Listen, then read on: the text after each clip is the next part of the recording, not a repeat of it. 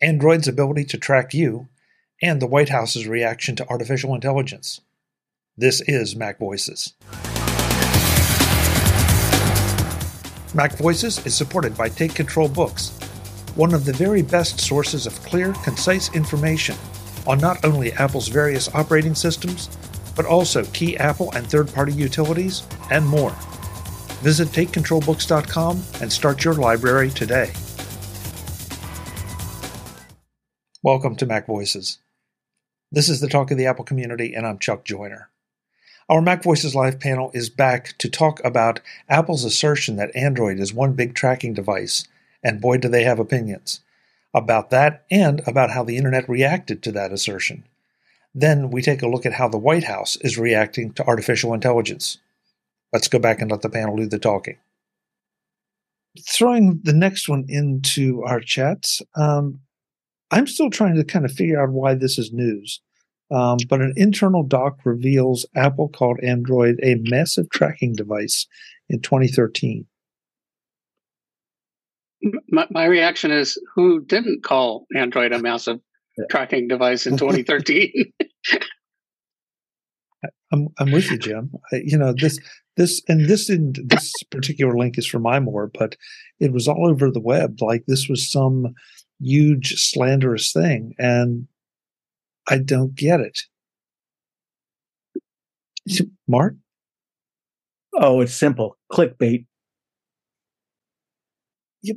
It's nothing new. It's just clickbait, and it's a document that came out in the Google trial. So it's being reported. It's not new news. It's just the news is that, Apple had this presentation back in, 2013.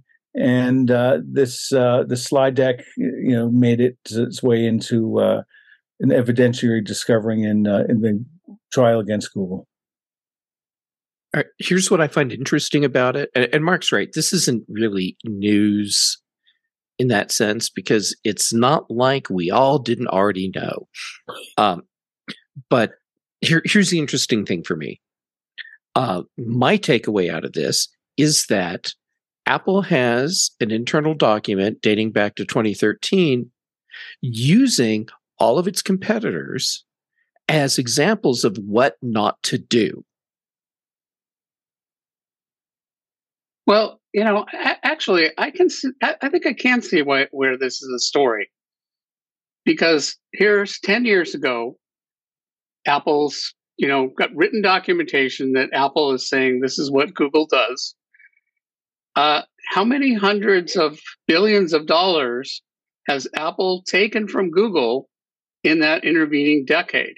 Oh, in spite of everything they knew. And that's in other words, a really good question. Yeah, exactly. In other words, Apple full well knew that, this is, where this money is, for.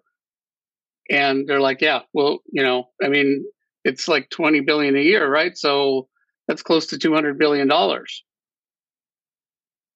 So, this eliminates any deniability that they didn't, I think you can make an argument that Google's model is Apple's model. Well, yeah, but the different point, you might argue that, well, Apple says, yes, if you don't like Google, you can switch to another browser and, dump them. So I agree. I think the thirst and hunger there for the Google, ad dollars, and placement dollars, is a big factor. And I agree that, they don't really, it's hard for them to present that, they're not somehow getting paid off by, a partner who is spying and invading other people's privacy.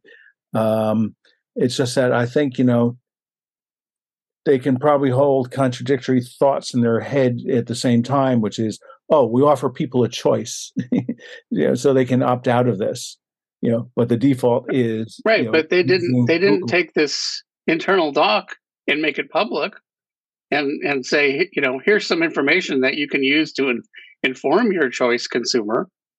They kept that to themselves. Well, true. I looked at that and I looked at the bottom to see, I was trying to figure out, why is this confidential? And the only thing I could answer to myself is none of that information was unknown. It's, the only reason it's confidential is Apple, probably like every other corporation, any internal presentation they give, they stamp confidential at the bottom. It's probably an unremovable feature of their PowerPoint, their Keynote templates. So, but coming back to it, it's sort of like, yes, Apple knows that Google is invasive, as all get out. Why are they partnering with him?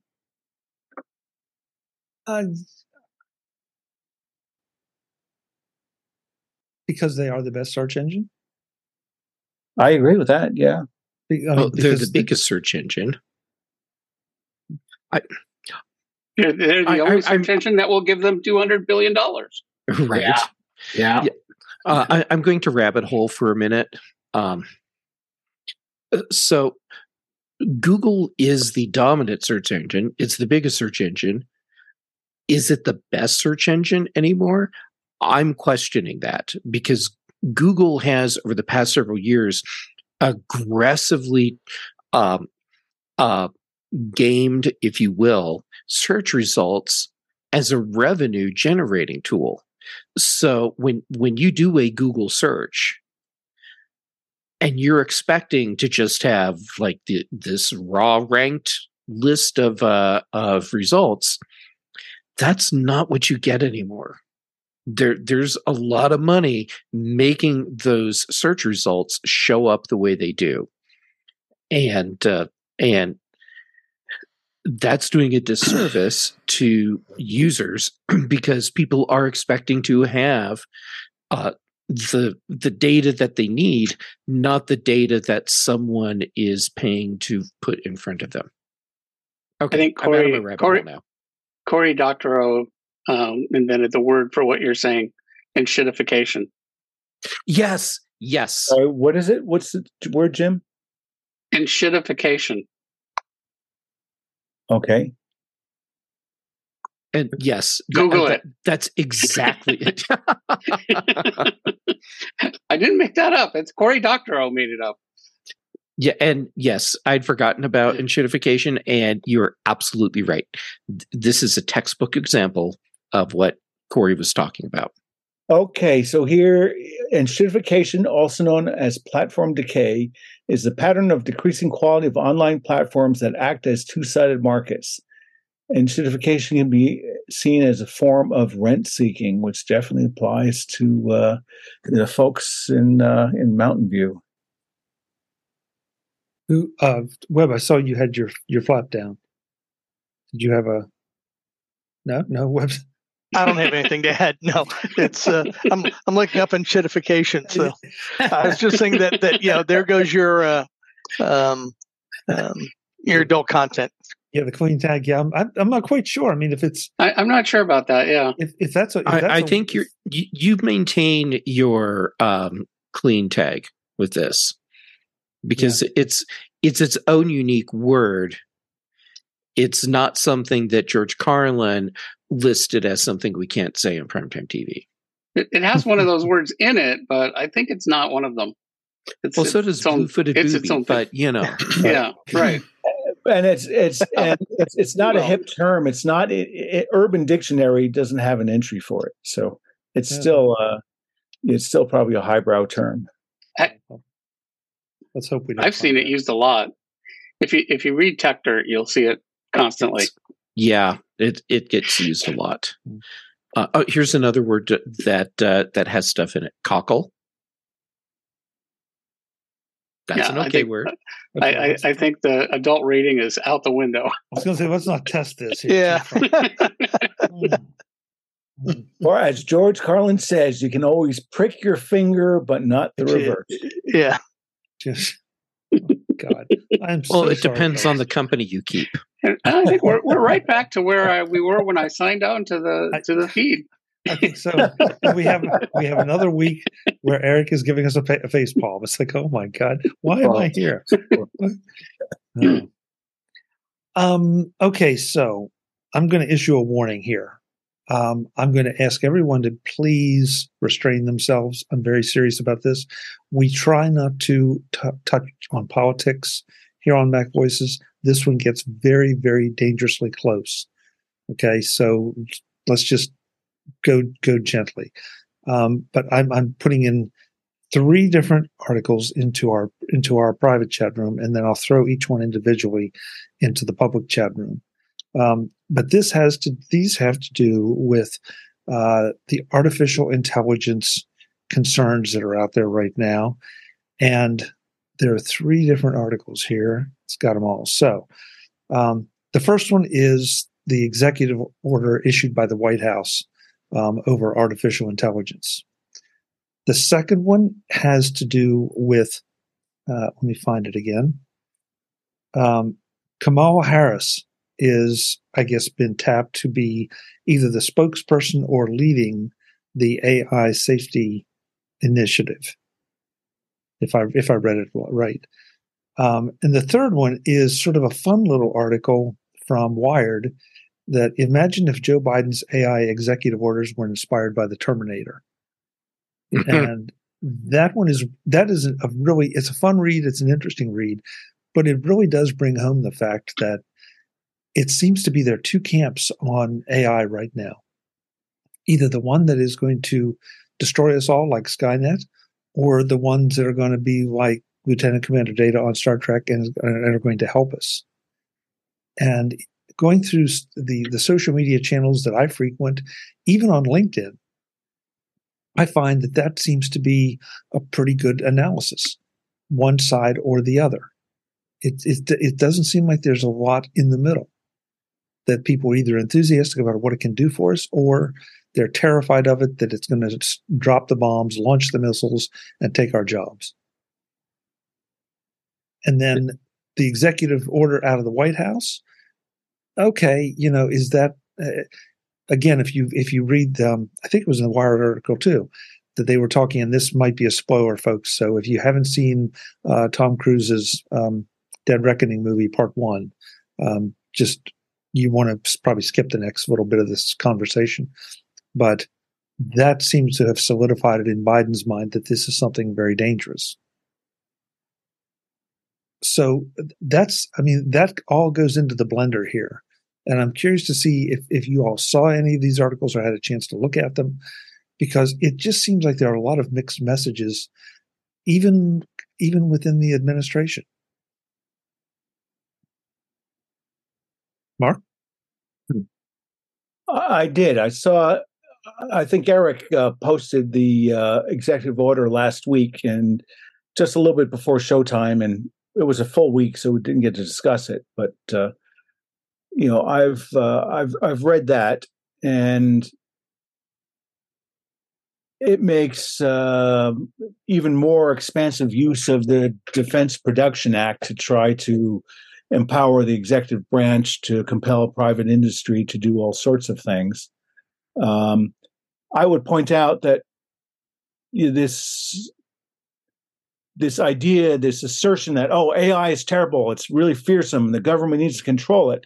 It's not just AI. This administration is doing similar things, with microbial and biological research, and asserting that these things could be really horrible and we need government to come in and control it.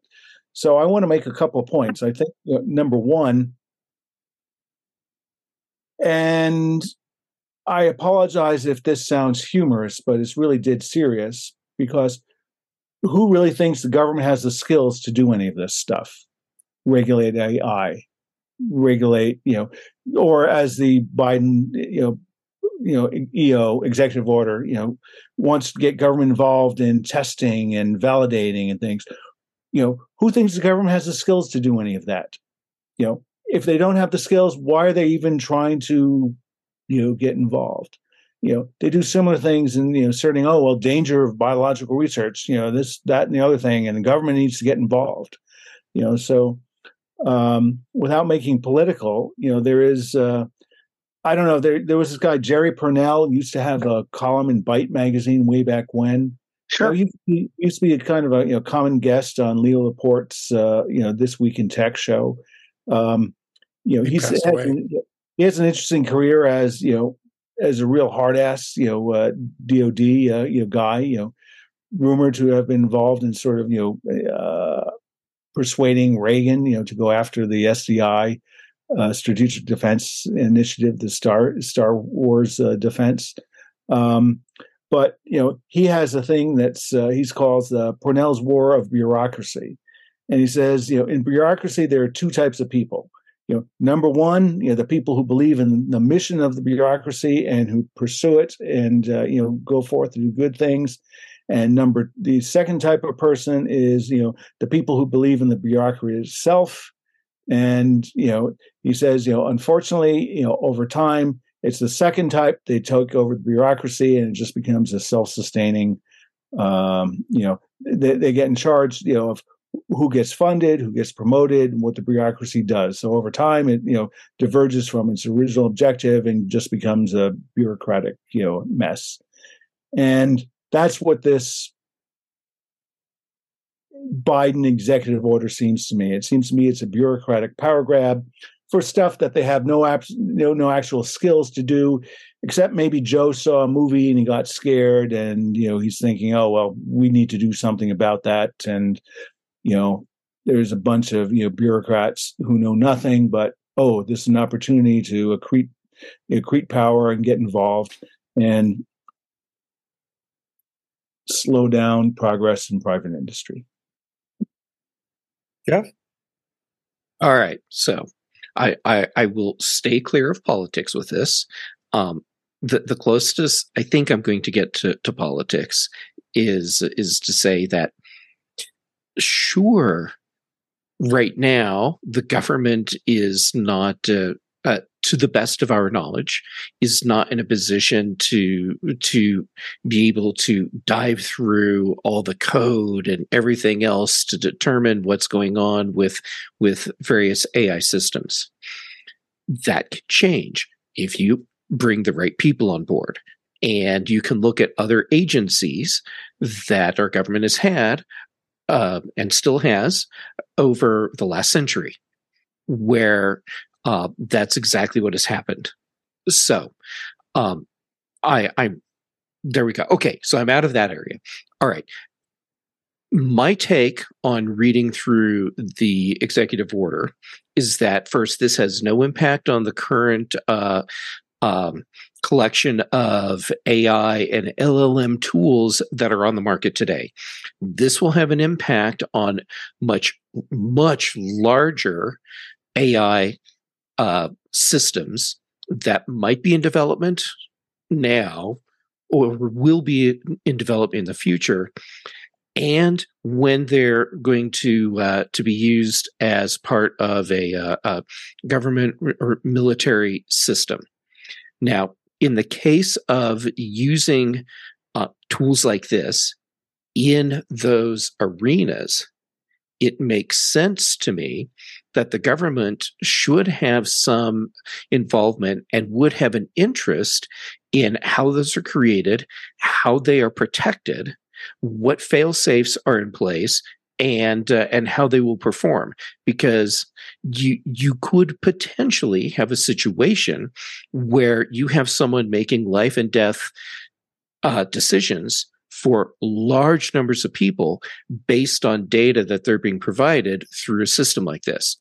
So it makes sense that you would want to have some say in how they're being created and some level of understanding in how they're working, so you can feel confident, at least to a degree, that the data that you are getting, so that the decisions you are making are as good as they can possibly be.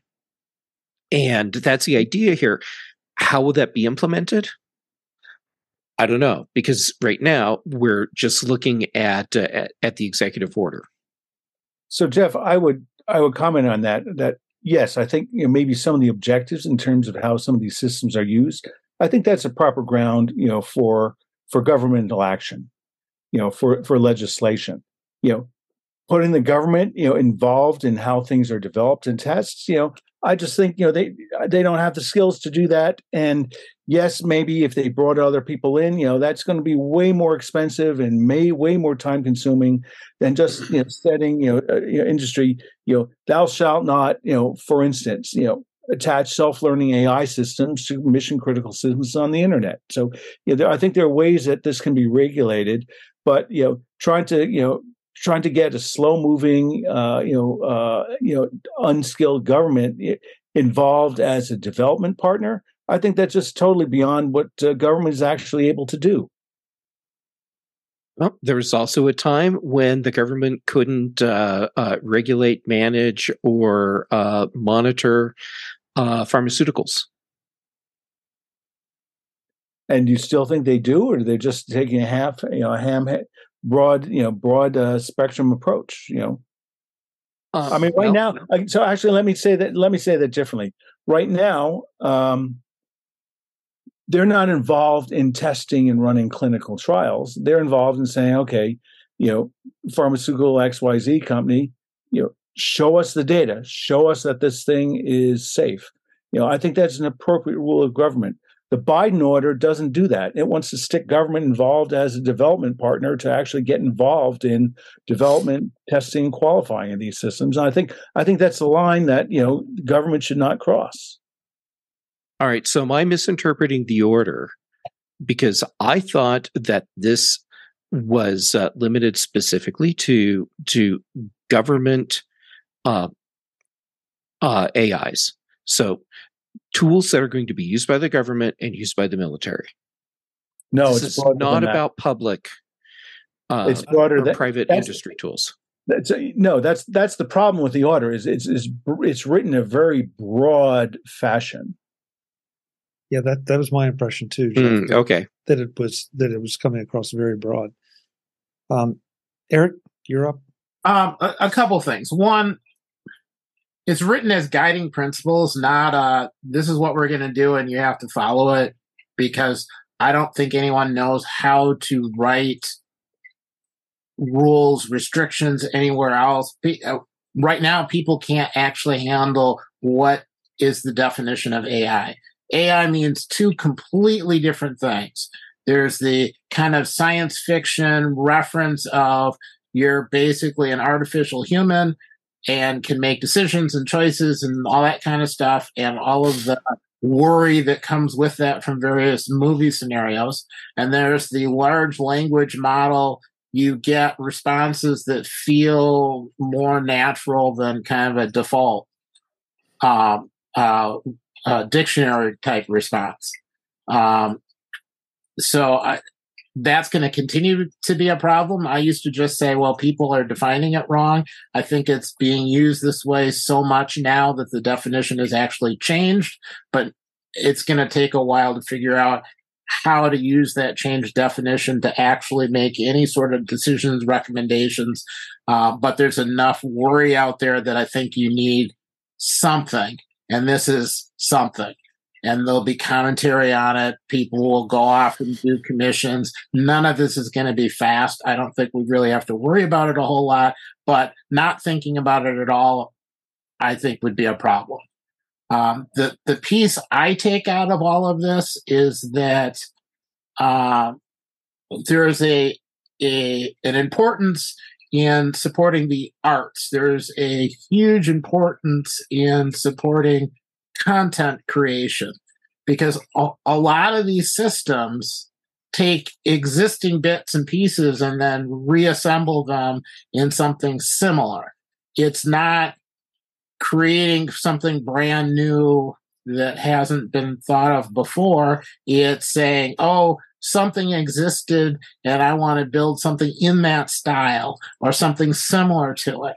So it's even more important now to have content creators with original work than it has ever been in the past. It's more important to do the interviewing of parents and recording kind of experiences, because once that's gone, when people go to ask, well, what happened, you'll get an assimilated group selected out of whatever did get recorded, and that's the response. So some of the kind of cautionary bits to try to work through are, biases in the answers.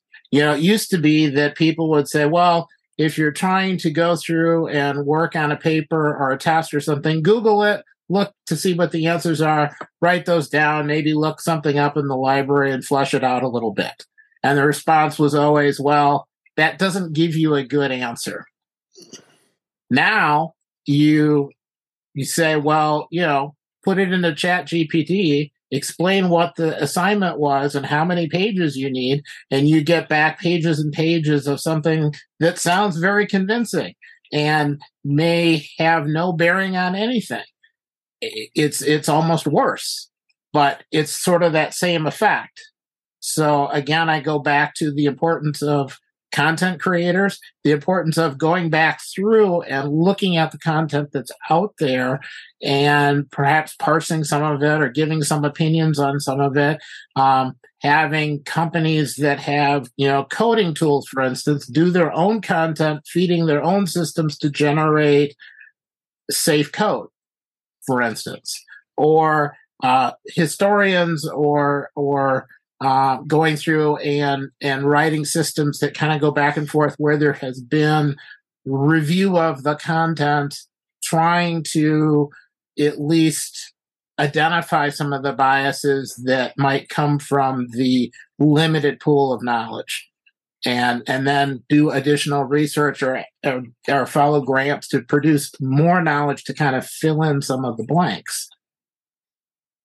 So you covered quite a lot of grounds there. I think probably the two most important topical areas you raised were, number one, and I think I agree with you, because you hinted at it, but it is about copyright material, and I think if things are covered under copyright, yes, we're going to need I think new laws governing how something like that can be used, because it seems that a lot of ChatGPT is becoming a sort of a natural language foundation for understanding and providing more natural interchange.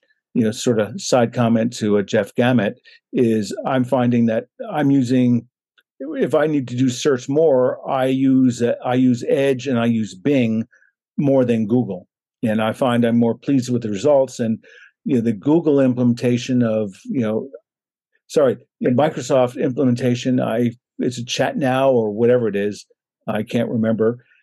I like it better than ChatGPT because it will give you a set of, in essence, footnotes for where it draws the bulk of the information that it's using to formulate in an answer to your prompt. So I like that. The second big point that you spent a lot of time on, Eric, is yes, understanding the limitations of these tools, because by design they will give you an answer, whether it's true or useful or not, or just garbage. That requires skill on the user part. As we said before, and there's just sort of this underpants song, I had to interact with it like a dozen times before I got something that was anywhere near acceptable. And I think if somebody's just looking for a quick, give me a 100-word, 100-word, essay on XYZ, it's, I have no idea how accurate or how errant it would be. But again, I think, is this something we really need executive orders about? I mean, once upon a time, we all had to learn how to, search, on Google, so I think some of that is just, as a public becoming aware how to use the tools. And, I don't think that, executive orders, trying to say, oh, you need to make this stuff more friendly or more, more prone, more free from user error. That sounds to me like pie in the sky. And I think, the competitive market will do a much better job of that than any executive branch regulations. Webb, you've been really quiet tonight, and I'm really curious to hear your thinking on this, because I see so many issues here as it relates to not just general usage, but also business, and also some of the paranoia over that AI is coming for our jobs. And I came this close to staying out of this. You realize that? Okay, now So, I know I want you in. And this is an issue that has taken up a lot of my bandwidth professionally. And there are a couple of statements that I'll make. First of all, as we look at ChatGPT, we realize that there's no expectation of privacy what you put into it. If you put anything into it, it is public domain. Okay, and as a business that I have personally identifiable information on my policyholders, or I have other corporate information, I had to put a policy in effect that says you cannot use ChatGPT, Bard, you name it. I had to put a policy in place that went to effect Friday that we had to lock it down, and we can't use it. And the problem with having that iron fist approach is that I'm afraid I went too far. And this is not just me. This is where I got the lawyers involved, and I got my investment people involved, and I got my IT people involved, and trying to figure out what this is. It's like I said, no expectation of privacy. Got to be careful about corporate data. On the other hand, I was playing around in Excel over the weekend, and I needed to figure out how to use a function. And I asked ChatGPT, and it gave me a great explanation on how to utilize a function. So it has a benefit too. Now, what Mark said is true, though, is that it doesn't have any logic behind it. It just spits out what was put into it. So you have to have some maturity, if you will, to make sure that what you're reading has some basis of fact or truth. It's a real big issue. And I will tell you this, lawyers are going to be making a lot of money on this, and trying to get businesses to come through with this. It's a big deal. I hate to break it to you, Jeff, but Colorado has invoked some new privacy laws that are really going to put this whole general term AI thing on its ear. There's some issues going on with you got to make sure there's no implied bias and all this other kind of stuff. And you want to get real political, we can get down that, and I don't want to do that. But it's a huge issue. Now, what we're doing is, like I said, we locked it down on Friday. If someone has a pure business need, we can open it up for them. There's a process they have to go through to get that authorized, and they have to understand that they cannot put anything that's considered proprietary out there, because if they do, it's bad. It could be career ending for some people. So I here again, it's. I don't want to overslide the base on this one. I'm trying to figure out how to come up with this happy medium between I got to protect the assets that I have. At the same time, it does help make people in some situations more effective in what they do. So I'm getting off my soapbox, but that's kind of the world that I've been living in for the last 5 days. So. This MacVoices Live panel is back one more time to finish up our debate over ChatGPT and whether or not it exposes information. That's next time on MacVoices. I'm Chuck Joyner, and I will see you then. As always, thanks for watching. Visit MacVoices.com for show notes and to connect with Chuck on social media. Get involved in our Facebook group or like our Facebook page, and get more out of your Apple tech with MacVoices Magazine, free on Flipboard and on the web. And if you find value in it all, consider supporting us through either our Patreon campaign at patreon.com/MacVoices or making a one-time donation via the PayPal link on our front page and in the show notes of each episode. You will join these fine people who help bring you MacVoices each month. Advertising handled by Backbeat Media at backbeatmedia.com. Bandwidth provided by CashFly at cashfly.com.